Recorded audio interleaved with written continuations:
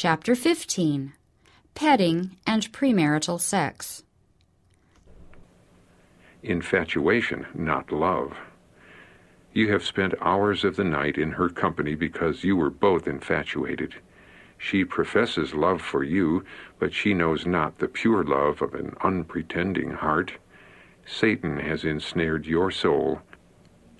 I was shown you fascinated, deceived, and Satan exults that one who has scarcely a trait of character that would make a happy wife and a happy home should have an influence to separate you from the mother who loves you with a changeless affection.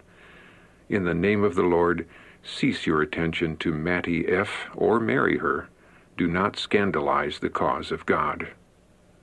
The intimacy formed with Mattie has not had a tendency to bring you nearer the Lord or to sanctify you through the truth.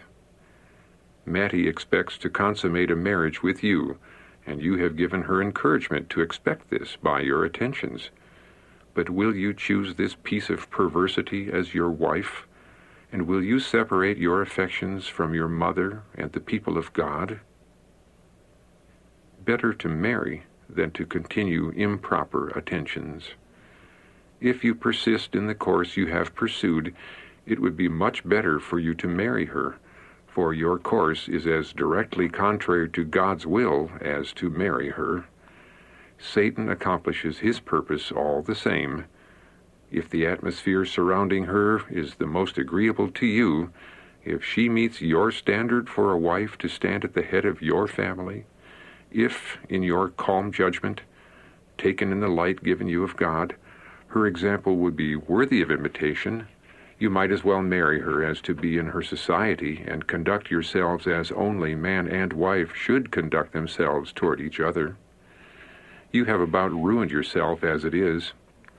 If through the period of your life you wish to enjoy the society of Mattie as you now appear to enjoy it and be fascinated with it, why not go a step farther than you already have and make yourself her lawful protector and have an undisputed right to devote the hours you choose in her company and be charmed with her presence night after night?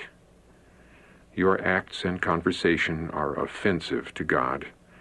The angels of God bear record of your words and your actions.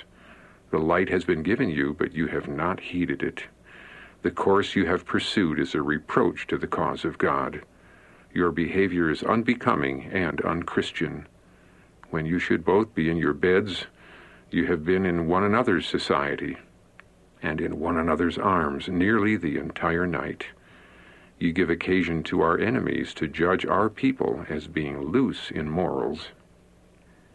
Violation of the seventh commandment. You were shown me in her, Mattie's society, hours of the night. You know best in what manner these hours were spent. You called on me to speak whether you had broken God's commandments. I ask you, have you not broken them? How was your time employed, hours together, night after night?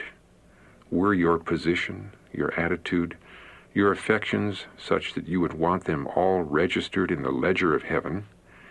I saw, I heard, things that would make angels blush. No young man should do as you have done to Mattie, unless married to her, and I was much surprised to see that you did not sense this matter more keenly. Will you now change entirely, cut the last connection with Mattie? Will she do this on her part? If neither of you will do this, marry her at once and disgrace yourselves and the cause of God no more.